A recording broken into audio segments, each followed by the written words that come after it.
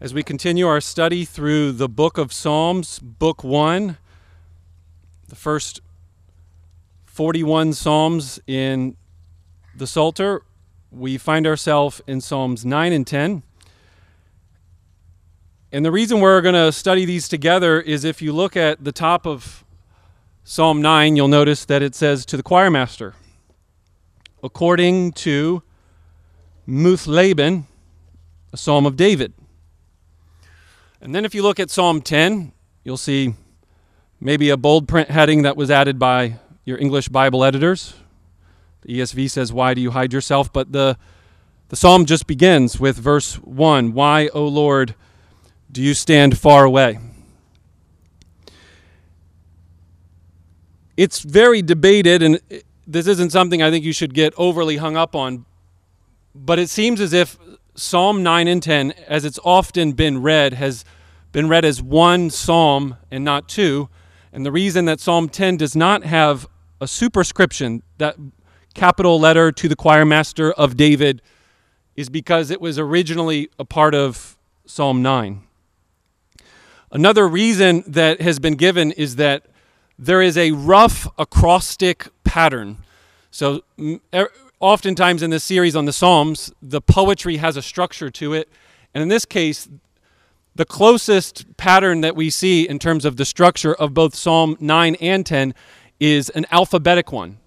And if you know the Hebrew alphabet, you would start reading Psalm 9, verse 1, and it would begin with the first letter of the Hebrew alphabet, Aleph. And then so with the second line, Aleph. And then when you get to verse 2, Bet would be how verse 2 starts, and so on and so forth. And then the pattern breaks a little bit, but then it returns in Psalm 10. And so there's an argument for centrality of theme, similarity in structure regarding the alphabet structure, and then also because of the lack of superscription in Psalm 10, those are your arguments for reading them together. So let's do that. Let's read Psalm 9 and Psalm 10 as if they were one psalm and reflect on them together this morning. To the choir master, according to Laban, a psalm of David, verse 1. I will give thanks to the Lord with my whole heart. I will recount all of your wonderful deeds. I'll be glad and exult in you. I will sing praise to your name, O Most High. When my enemies turn back, they stumble and perish before your presence. For you have maintained my just cause. You have sat on the throne giving righteous judgment. You have rebuked the nations. You have made the wicked perish. You have blotted out their name forever and ever. The enemy came to an end in everlasting ruins. Their cities you rooted out. The very memory of them has perished. But the Lord sits enthroned forever. He has established his throne for justice, and he judges the world with righteousness. He judges the peoples with uprightness. The Lord is a stronghold for the oppressed, a stronghold in times of trouble. And those who know your name put their trust in you. For you, O Lord, have not forsaken those who seek you. Sing praises to the Lord, who sits enthroned in Zion. Tell among the peoples his deeds. For he who avenges blood is mindful of them. He does not forget the cry of the afflicted. Be gracious to me, O Lord. See my affliction from those who hate me.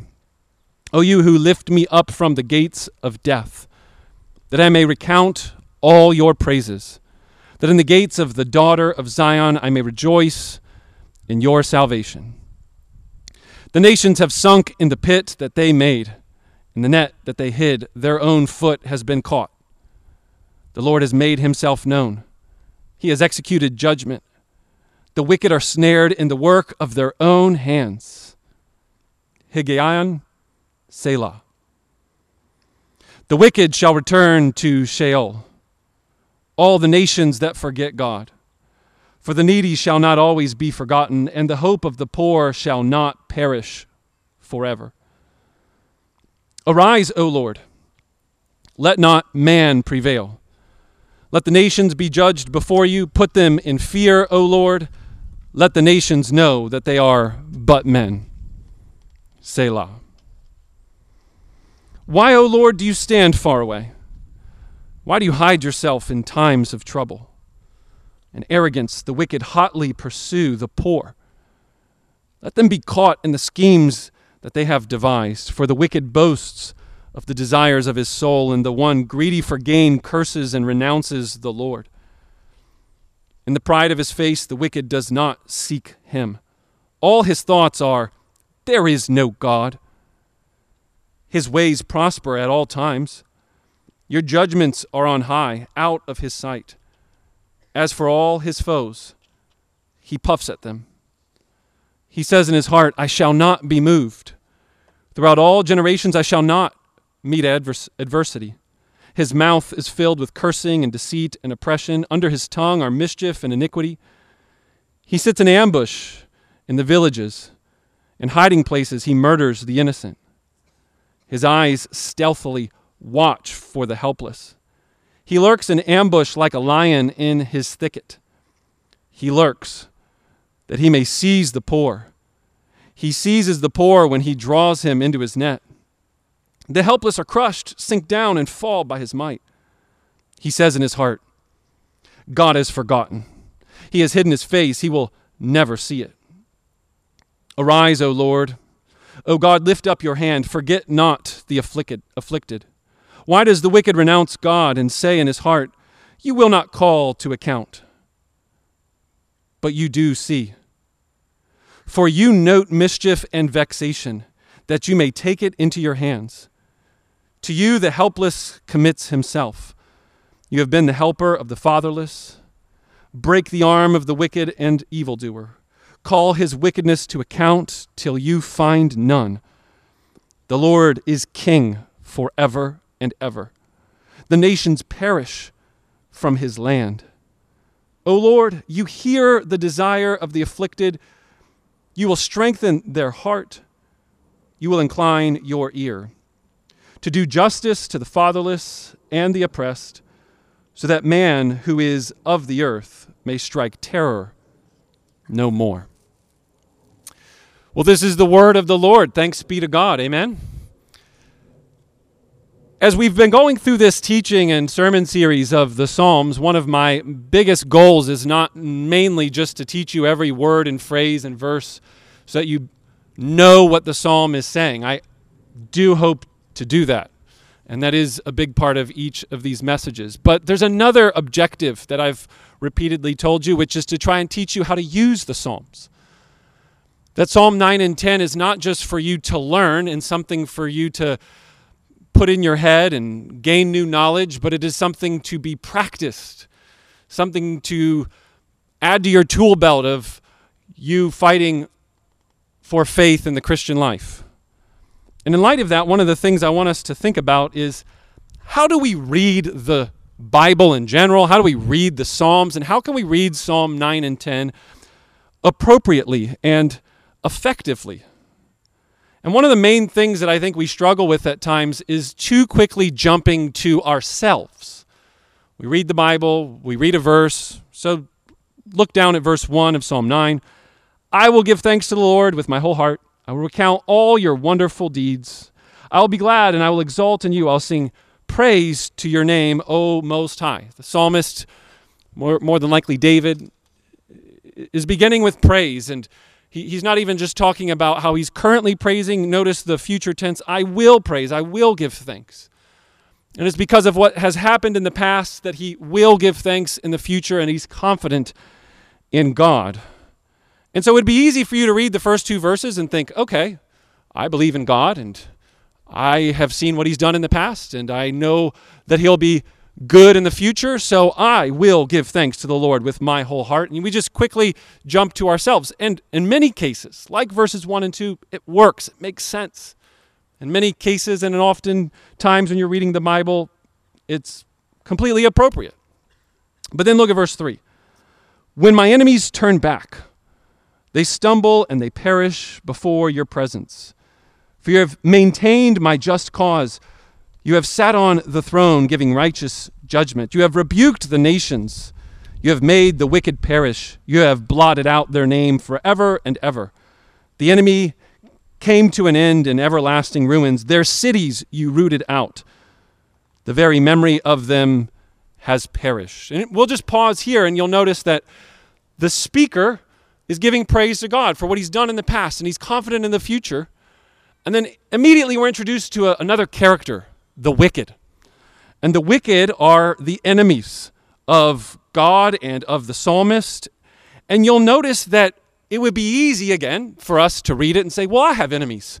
My next door neighbor is really a sore neighbor, and they're always getting under my skin. And to be a godly Christian, I've got neighbors to deal with that always mess up stuff around my house or whatever, you know? They're making noise and racket and woke me up in the middle of the night last night, and I want to go tell them off. Or my boss, or my coworker, or a friend or family member. We might quickly just jump to, well, I've got people in my life that cause harm and affliction, and so we just jump and say, yeah, so when my enemies are in my life, God's going to make them stumble and perish, and I'm going to win and have victory over my enemies. This is part of what I mean by quickly jumping to the Bible reading, where you just look at a phrase, you see I, and you say, that's me, and enemies, well, that's my enemies.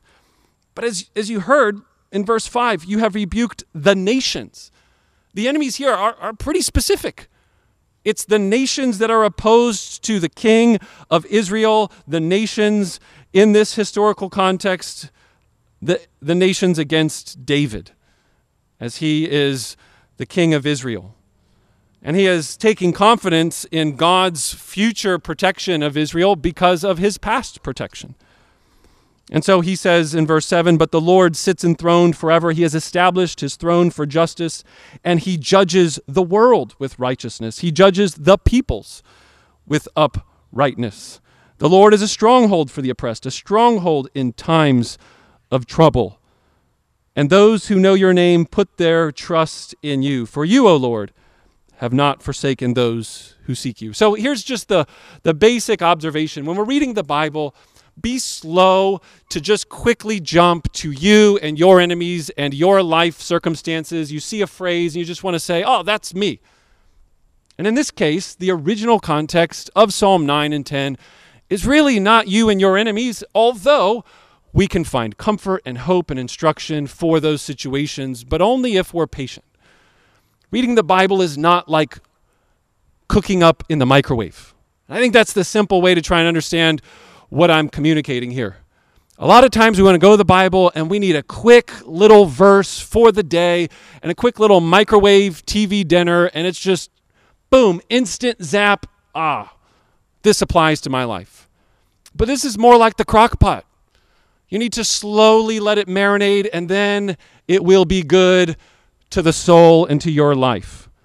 And so here's an example of another instance in Scripture when we oftentimes can read Scripture and then jump to our own lives too quickly. And the reason I bring this story up is, in fact, because of our psalm. Psalm 9 begins in verse 0, or the superscription, as it's more often called, with the bold print, to the choir master, according to, and then look at this Hebrew phrase that's not been translated for you, Muthleben. Muthleben means the death of a son. And now, we're not going to be overly dogmatic about this point, but throughout Jewish history, many times Jews have read Psalm 9 and 10 in light of this phrase, the death of a son, as the death of a specific son. The death of Goliath, one of the greatest enemies that David ever faced. And so in light of that story in 1 Samuel 17, I think it'd be good for us to refresh our memories of David and Goliath, hear about that story as at least a helpful illustration of the same truths that we see in Psalm 9 and 10, and then reapply Psalm 9 and 10 to our lives in light of David and Goliath. So if you have your Bibles, you can turn them to 1 Samuel 17 or just hear a brief recap. At this point of the story, Israel has a king. His name is Saul, and David is not yet the king. He is a boy. He's a young boy. He's working out in the fields and shepherding all of the flock. And there is a war going on between the enemies of God, the Philistines more specifically.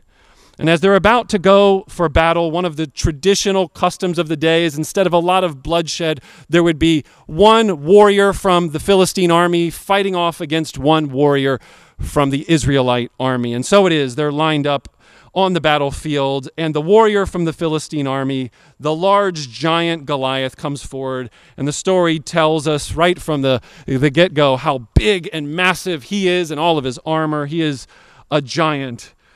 And then all of the people of Israel, in verse 11 it says, on hearing the words of the Philistine as he challenges the army of the Israelites, Saul and all the Israelites were dismayed, greatly afraid.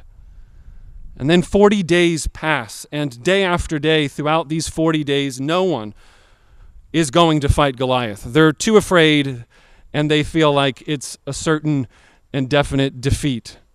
But this day, 40 days after the first challenge, little David's there, checking in on his brothers, there in the battle lines. And when all the men of Israel saw Goliath, they fled from him in great fear again. So twice in this story, you hear about the fear and the cowardness and the lack of confidence in God from all of the soldiers in the nation of Israel.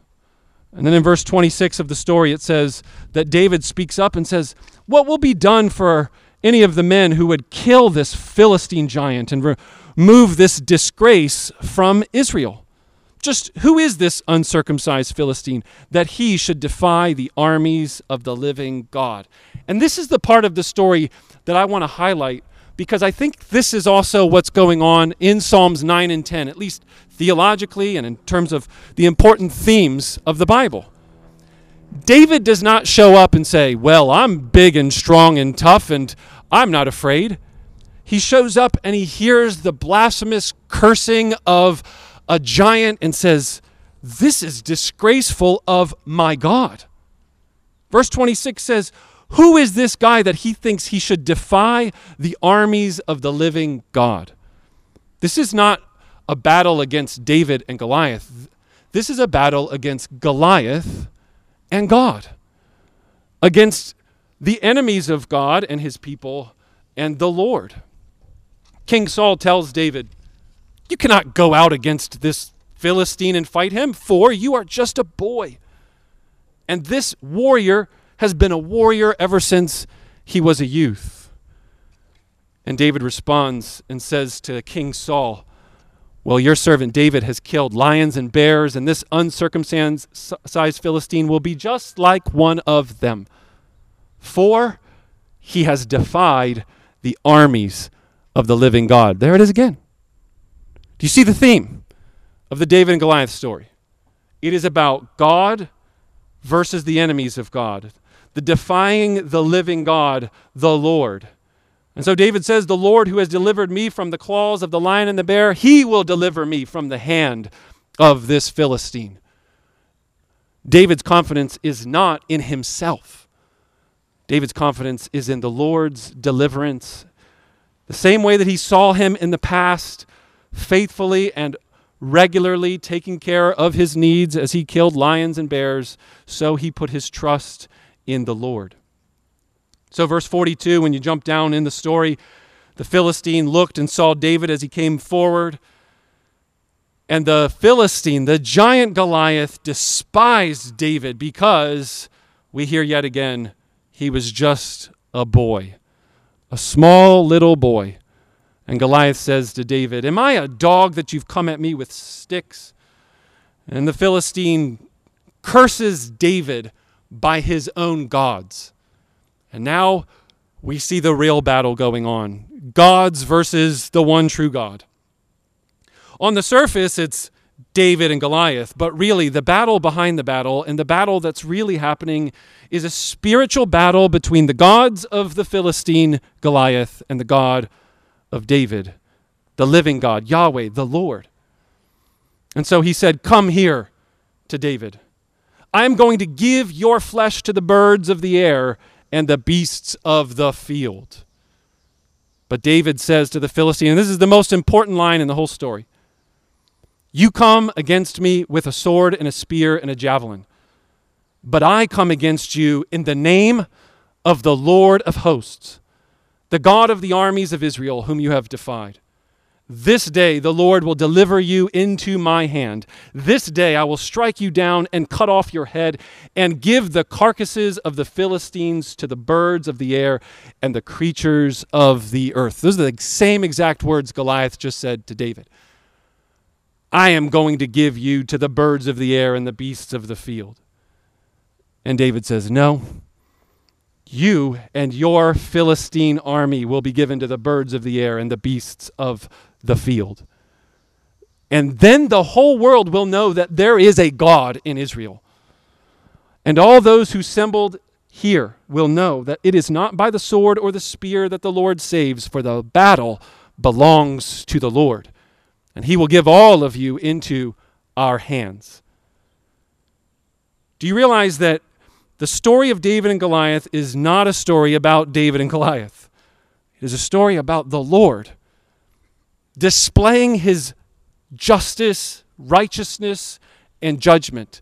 It is about God sitting enthroned above the earth and seeing the injustice of the strong try and abuse the weak, and even is willing to kill and destroy a little boy. But God, in his kindness, hears the boy, defends the weak and the orphan and the fatherless, as our passage says in Psalm 9 and 10. And David reaches into his bag, takes out a stone, slings it and strikes the Philistine on the forehead, and the stone sank into his forehead, and he falls face down on the ground.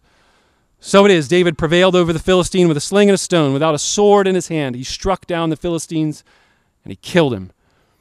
David ran over and stood by him. He grabbed the Philistine sword, pulled it up from its sheath, and then killed him, cutting off his head with the sword. When the Philistines saw that their hero was dead, they turned and they ran. It's a reversal of the way the story began. The story begins with the men of Israel seeing Goliath, and they run with great fear. But ultimately, it is the Philistines who see the victory of God, and they run in fear, because all of the world will know, as David says, the whole world will know that there is a God in Israel, and that the battle belongs to the Lord, and that he is the one who deserves praise and victory. So when we read the story of David and Goliath, when we've heard it preached, too often do we have messages that are just like I mentioned with Psalm 9 and 10. Oh, you're David, right? You're the strong or you're the young warrior, and you've got enemies like Goliath. And it's time for you to go to battle and take your sling and put to death the battles in your life. And too often we want to associate ourselves with David and our enemies with Goliath, and little do we read the story as, no, the people of God are afraid twice. They're unwilling to be courageous and trust in the Lord. Twice do we read of them running in fear, and at least the text would assume that this happened daily for 40 days.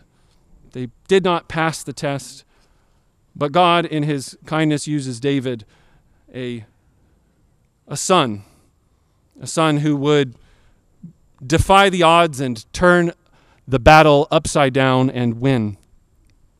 And so I think when we're reading Psalm 9 and 10, you can understand maybe after hearing afresh the quick summary of what's going on in 1 Samuel 17, why Jewish tradition would say the death of the son could very be the death of Goliath, the death of the son of the Philistines.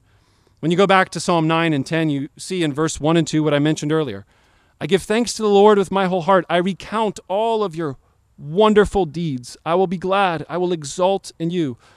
I will sing praise to your name, O Most High. There's this repeated back and forth pattern in the first several verses of praise to the name and all that God represents, because he is enthroned and he will judge and punish the enemies of God.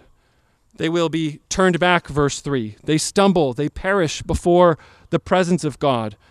For God has maintained the just cause of the psalmist, because you have sat on the throne giving righteous judgment. You have rebuked the nations. You have made the wicked perish, and you have blotted out their name forever and ever. The enemy came to an end in everlasting ruins, their cities rooted out, and their very memory of them has perished. But the Lord sits enthroned forever. He has established his throne for justice, and he judges the world with righteousness, and he judges his peoples with uprightness. The Lord is a stronghold for the oppressed, a stronghold in times of trouble, and those who know your name put their trust in you. For you, O Lord, have not forsaken those who seek you. So sing praises to the Lord who sits enthroned in Zion. Tell among the peoples his deeds. For he who avenges blood is mindful of them. He does not forget the cry of the afflicted. So be gracious to me, O Lord. See my affliction from those who hate me. O you who lift me up from the gates of death, that I may recount all your praises, that in the gates of the daughter of Zion I may rejoice in your salvation. The nations have sunk in the pit that they have made, in the net that they have hid, their own foot has been caught. The Lord has made himself known. He has executed judgment, and the wicked are ensnared in the work of their own hands. The wicked shall return to Sheol, and all the nations that forget God. For the needy shall not always be forgotten, and the hope of the poor shall not perish forever. Arise, O Lord, and let not man prevail. Let the nations be judged before you. Put them in fear, O Lord. Let the nations know that they are but men. And Psalm 9 is very much a praise to God for all that he has done in the past and the confidence of what he will do in the future because of those past victories that were given to the nation of Israel and to its king as God put an end to the enemies of Israel and the Lord. And so you can see these themes of the Lord sitting enthroned forever, him establishing justice and righteousness, and that those who know the name of the Lord will trust him. And so this is obviously where you see the story of David and Goliath illustrating. David knew what the Lord was like. He knew that he would come and defend the weak in light of the strong that are acting as if God doesn't exist, oppressing the poor. In times of trouble, the Lord becomes a stronghold, and therefore he will not forsake those who seek the Lord. And in the same way, we've got words in Psalm 10 that help us see the idea of people struggling and questioning and wondering, where is God? And in many ways, it shows us that even as high as the confident praise of God is in Psalm 9, verses 1 and 2, and Psalm 10, right in verse 1, why, O Lord, do you stand far away? Why do you hide yourself in times of trouble? Which is quite a contrast when you look back and realize that we just read that God upholds people in times of stronghold. He is a stronghold in times of trouble. Verse 9 of Psalm 9, the Lord is a stronghold for the oppressed. And even in the midst of all of the confidence you could have in seeing God's past victories in your own life and in the life of Israel and throughout the Bible, you still see the psalmist and David say, why, O Lord? Why do you stand far away? Why do you hide yourself in times of trouble? And then looking at the arrogant and the wicked, verses 2 and following show us that the enemies of God are being described as those who are full of boasts, and they're proud, and they're greedy for gain, and they're looking at verse 5, prospering at all times. It seems like, God, you're not on your throne, and your judgments are not in place. And the foes puff themselves up in their wicked boasts.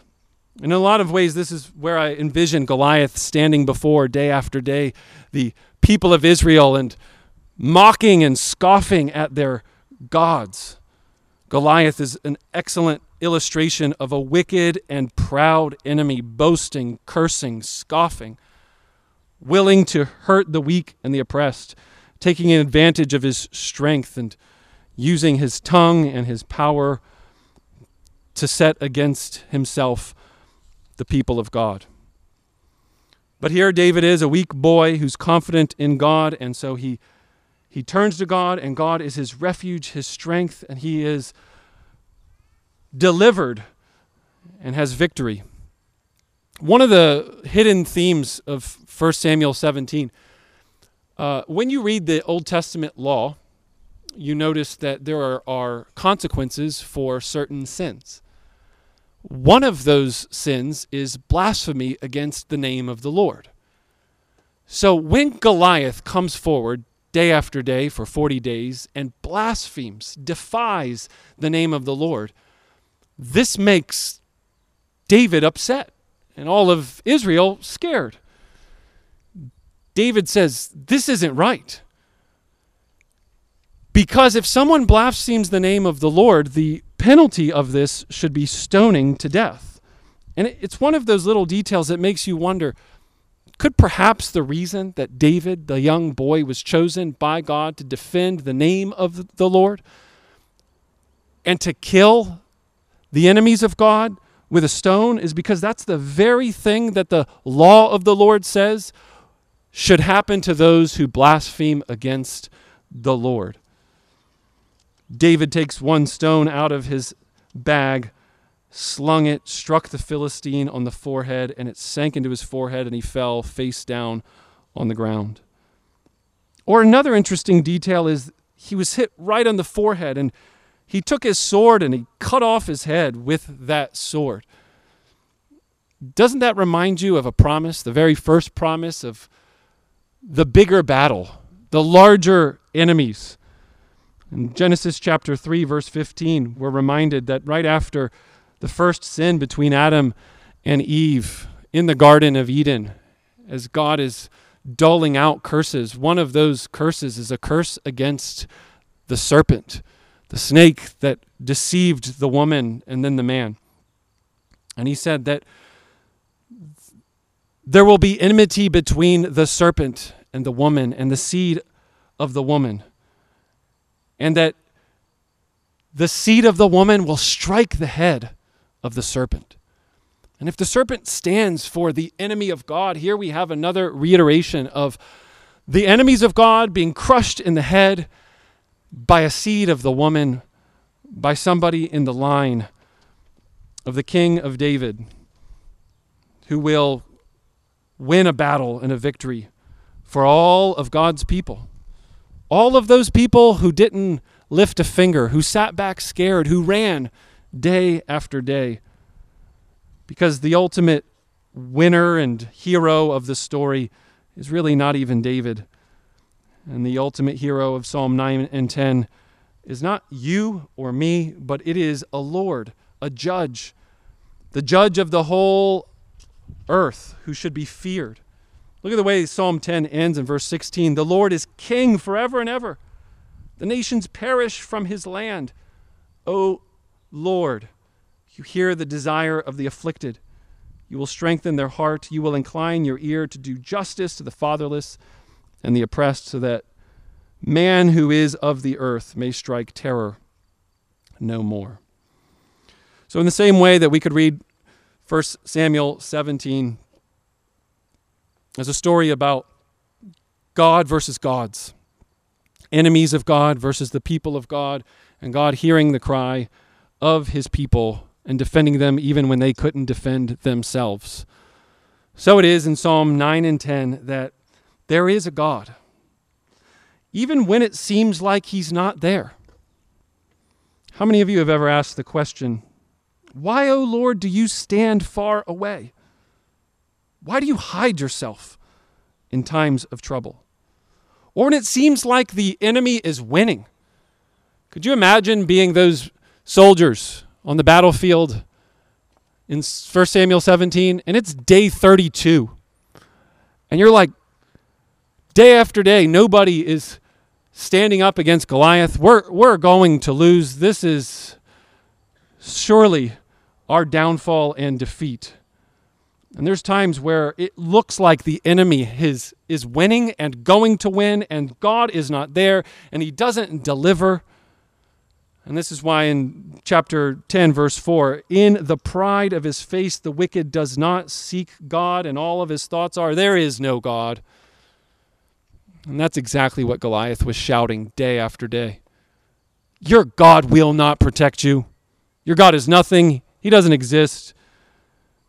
And this is what the world is shouting at us. Your God does not exist. He does not protect you. And so we wonder, is there a God? And is he good? And why, if he is good, is he not helping? And so too many of these questions, I think, should be really relevant for many of us in the various places in our life. And what we can learn from both the David and Goliath story and what we can learn from Psalm 9 and 10 is that even when the wicked look like they're winning, their schemes, their plans, and even their victories will be their defeat. Even when it looks like that the wicked are winning or are going to win or have won, at least temporarily, their schemes and their victories will be their defeat. The wicked will not get away with their wickedness. And friends, if you're here today and you're not a believer in the Lord Jesus Christ, I think some of these questions should be relevant to you. If you've ever wondered, is there a God?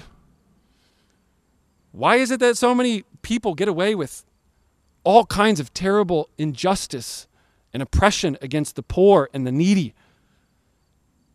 Psalms 9 and 10, more so than I think any other psalm, has a collection of words that show us that God cares for those who are weak and are humble and are afflicted and are oppressed and are fatherless. Read through them. I found at least 7 or 8 different words that are repeated more than once and are talking about these people that are oppressed by those that are strong and mighty in the world's eyes. And it's very easy for us to get tempted to think, yeah, just like Goliath's going to win. There's no point. We're afraid. And God doesn't exist. And Psalm 9 and 10 tells us, no, there is a God. He sits enthroned above all the nations. He is the judge, and he has not forgotten, and he is good, and he will bring about justice. In fact, he will do it in an ironic sort of way. Look back at chapter 9 of the Psalms in verse 15 and 16. The nations have sunk into the pit that they have made. In the net that they hid, their own foot has been caught. The Lord himself has made known. The Lord has made himself known. He has executed judgment. The wicked are a snare in the work of their own hands. The same thing is said in verse 2 of chapter 10. In arrogance, the wicked hotly pursue the poor, but let them be caught in the schemes that they have devised.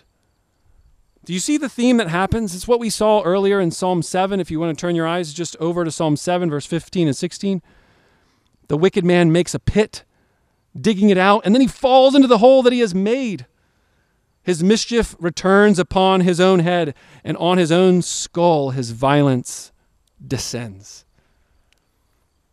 Let all of us know, whether you're a believer in the Lord Jesus Christ or you are doubting, I don't even know if God exists, because look at all of the bad things that happen in the world, all of the injustice. Even when the wicked seem to be winning, God has so ordained the world that even their winning may be their defeat. Poetic justice is a theme throughout the Bible. The very thing that God gives people over to is the thing that he uses for them to be judged by. This is what the judge of the nations and the world is like. Do you know him? Do you trust him? Psalm 9 verse 10 says, and those who know your name, could just simply say, those who know what God is like and know his ways and know that those who think that they're getting away with something are not ultimately going to succeed in the end. Therefore, confidence in that truth means trust in God. Those who know your name put their trust in you, for you, O Lord, have not forsaken those who seek you. So friends, you will not get away with whatever you think that you're getting away with. Whatever hidden sins or schemes that you've been planning, that you've hidden from the elders of Embassy Church or your spouse or your family, and you think that, well, I've not been caught yet. The wicked are not going to win. Any wicked schemes will come back. They will be found out. God giving you over to your sin is in of itself a judgment. And as you sit day after day thinking, God's not even doing anything, we must remember that the Lord is enthroned forever. He establishes his throne for justice, and he will judge the world with righteousness, and his judgment will be upright for all the peoples of the earth. Remember this. Psalm 9 and 10 can declare these things because the God of the universe will care for and take an account for every single sin that has ever been committed. There is not one sin that has happened or will happen or is happening that the God of the universe does not know of, does not see, and does not ultimately have a plan for its just judgment. And in that sense, we should be afraid. As verse 20 of chapter 9 says, "Put them in fear, O Lord. Let the nations know that they are but men." Or as verse 19 says, "Let not man prevail. Let the nations be judged before you." We will not prevail in our sinful schemes as we put ourselves against the Lord and his ways and the anointed. God will get the last laugh. He will account for every sin. Either on the cross, as God righteously punishes Jesus in our place, condemning the Son of God for the sins that we have committed against God, or eternally in the final judgment. And in this sense, I want us to make sure that we see that it is, in fact, the only hope for us is if we understand that the trap that was set against the Lord and the nations and the poetic justice is exactly what happens when Jesus dies on a cross.